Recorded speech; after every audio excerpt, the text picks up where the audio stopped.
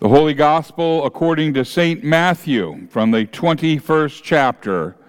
Glory to you, O Lord. Our Gospel this morning is from Matthew, the 21st chapter, verses 1 through 11, and can be found in your Pew Bible on page 1531. Matthew records, as they approached Jerusalem and came to Bethphage on the Mount of Olives, Jesus sent two disciples, saying to them, go to the village ahead of you, and at once you will find a donkey tied there, with her colt by her. Untie them and bring them to me. If anyone says anything to you, say that the Lord needs them, and he will send them right away. This took place to fulfill what was spoken through the prophet. Say to daughter Zion, see, your king comes to you, gentle and riding on a donkey and on a colt, the foal of a donkey. The disciples went and did as Jesus had instructed them. And they brought the donkey and the colt and placed their cloaks on them for Jesus to sit on. A very large crowd spread their cloaks on the road, while others cut branches from the trees and spread them on the road.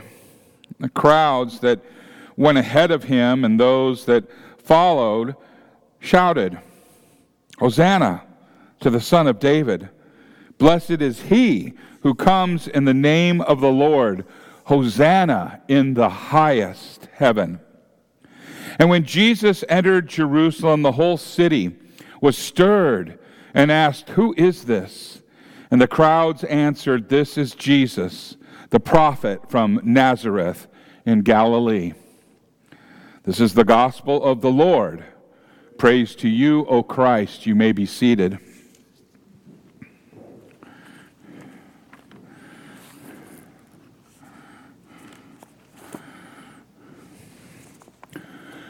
Will you pray with me?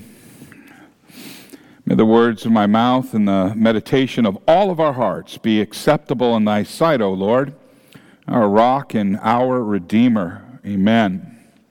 In the name of Jesus. On this first Sunday in Advent,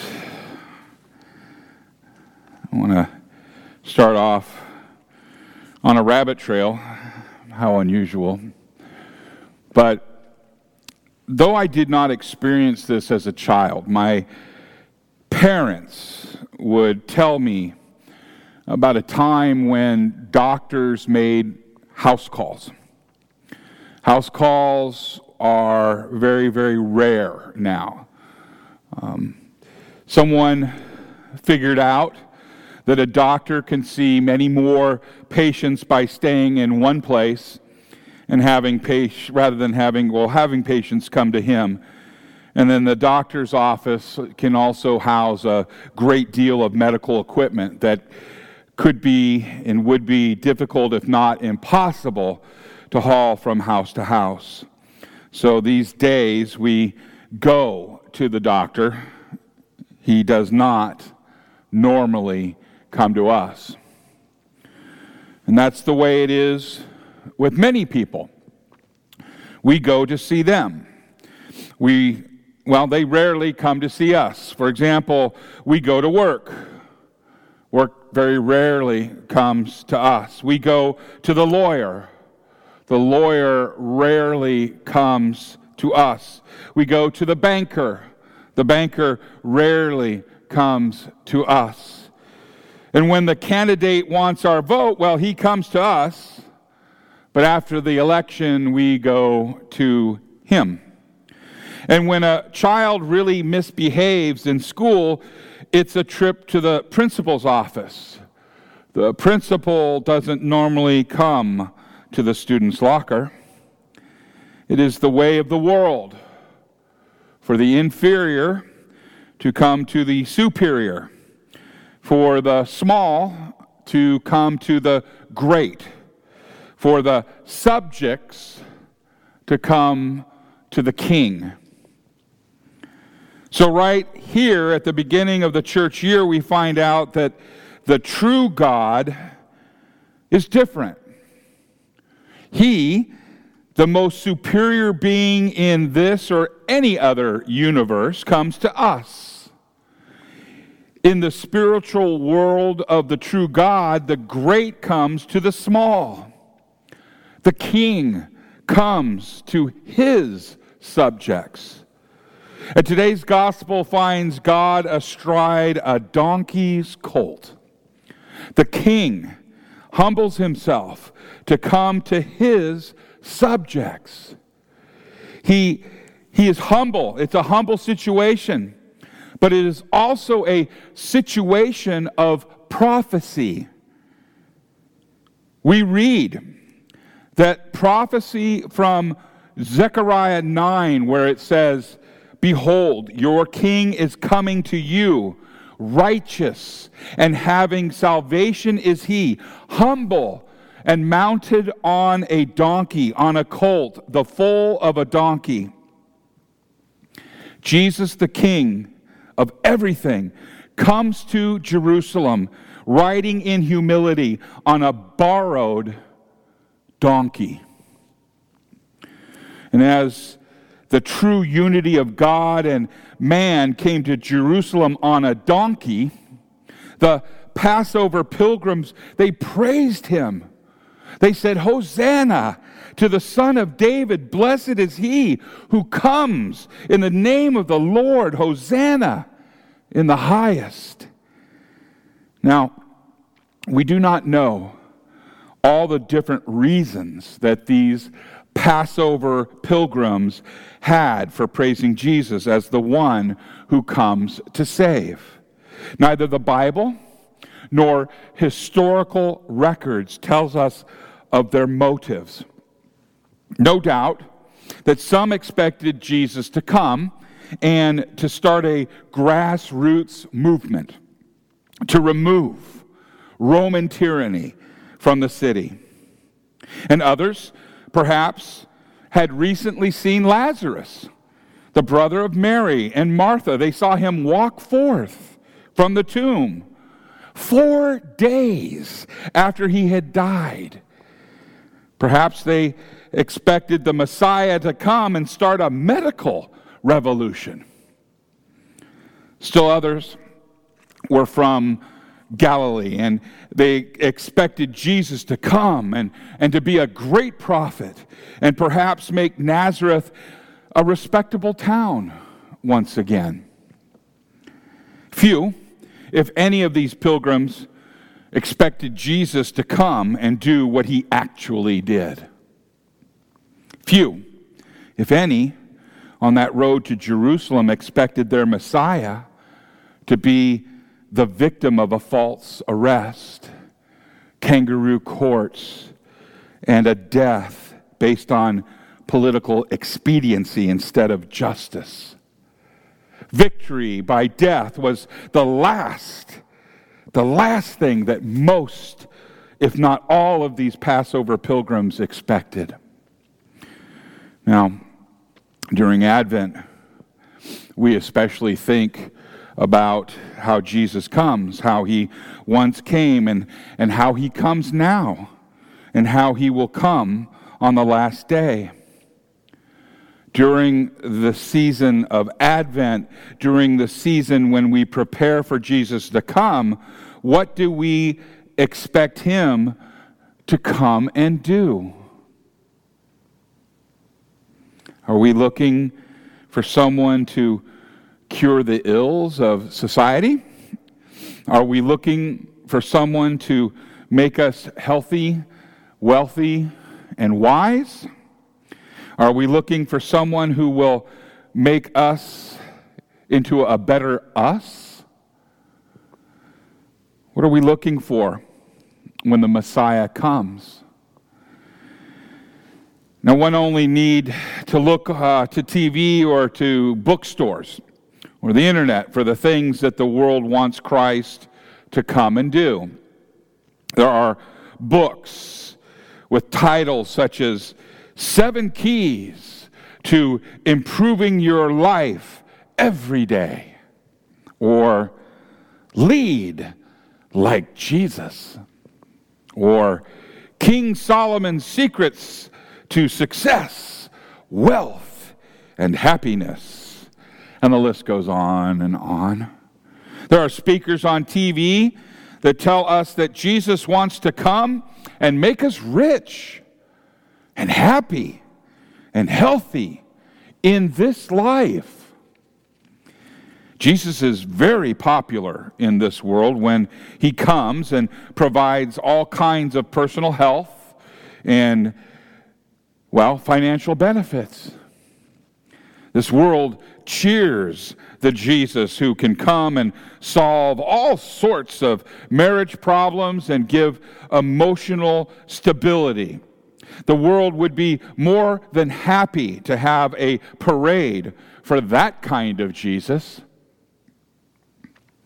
The problem is that nobody told the Jesus of the Bible that that's what he was supposed to do. The Jesus of the Bible, he kept saying things like this. In John 16:24, in the world you will have tribulation. In John 12:25, whoever loves his life loses it. And whoever hates his life in this world will keep it for eternal life. Well, there's more. Luke 14:27, whoever does not bear his own cross and come after me cannot be my disciple. John 15:18, because you are not of the world, but I chose you out of the world, therefore the world hates you. John 15:18, if they persecuted me, they will also persecute you. Jesus comes for a different reason than the world expects. That's Jesus calling right there. The Passover pilgrims hailed Jesus as Messiah, the Christ, the Anointed One. And when they proclaimed Jesus as the Messiah, they proclaimed him as the one anointed to be our prophet, our priest, and our king. Little did they know that their Messiah's throne would be a cross. And in the cross, Jesus comes as the Son of David, and he reveals the name of the Lord. Not in heaven, but in the confinement of the cross do we find the highest heavens, in which we sing, Hosanna, Hosanna, Hosanna in the highest. It is in the cross that we find the truest revelation of God and the reason that he came. The world still wants to divert us from the true meaning of the coming of the Messiah. Marketing has come into Christmas. Many merchants hope Jesus comes and transforms their bottom line from the red of loss to the black of profit. Marketing is not interested in the Jesus who came and died on the cross. The world's celebration of Christmas does us absolutely no favors. It separates Lent and the account of Jesus' suffering from the story of his birth. There is no resemblance between the infant Jesus in the manger and the Jesus of the cross. The Jesus of Calvary bears no resemblance to the child of Bethlehem. The world loves to disconnect the baby Jesus in the manger from the Jesus, the God-man who died on the cross. The world would have us believe that God came to the manger just because humanity is basically nice and kind. That's what they would have us do, that we're lovable. Clearly we're not. And let us be clear that our celebration of the Lord's coming has nothing to do with what the world does. The world overcomes its darkness with artificial lights and sings, "May all your Christmases be bright."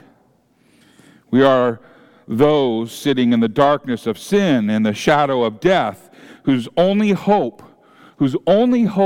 is in the light that God provides in Jesus Christ. We are waiting in the darkest night of sin for the dawn of our salvation in Jesus Christ. We are the ones who want God to come and rescue us from our sin. We are the ones who pray, "Stir up your power, O Lord, and come, that by your protection we may be rescued from the threatening perils of our sins and saved by your mighty deliverance." We are the ones who sing, "Savior of the nations, come." And every year, pilgrims journey to Jerusalem, and they try to recreate the events of today's gospel. And of course, many of the details are lost in history and cannot be reconstructed. Jesus does not come as he once did, but now comes in other ways. He comes in his body. He comes in his blood. He comes as the Son of David and the Son of God, as God and man, as our Creator, and yet our brother, as our servant, and also as our King. He comes in the bread and the wine of the sacrament. He comes among us in our space and time. And as he comes to us in bread and wine, we join the Passover pilgrims and sing, "Blessed is he who comes in the name of the Lord. Hosanna in the highest." And in that mystical moment, God joins us with the hosts of heaven as we participate in this heavenly meal that comes to us here on earth. Advent's not Christmas. During Advent, we remember the many ways that God comes to us. We remember how he came in the flesh. We remember how he comes in word and sacrament. We remember how he will come in glory. Of all the ways that God comes to us, only the last one remains to be fulfilled.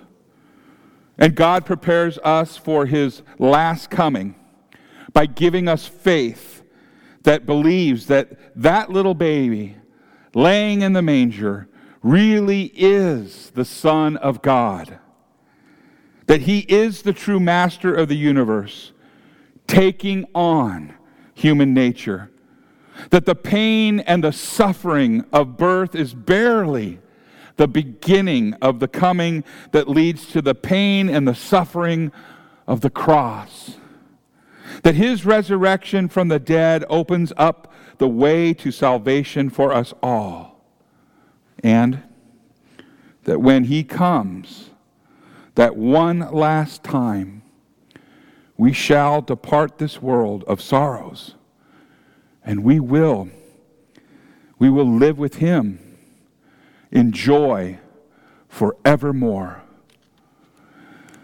Come, Lord Jesus. Come quickly. Amen. In the name of Jesus.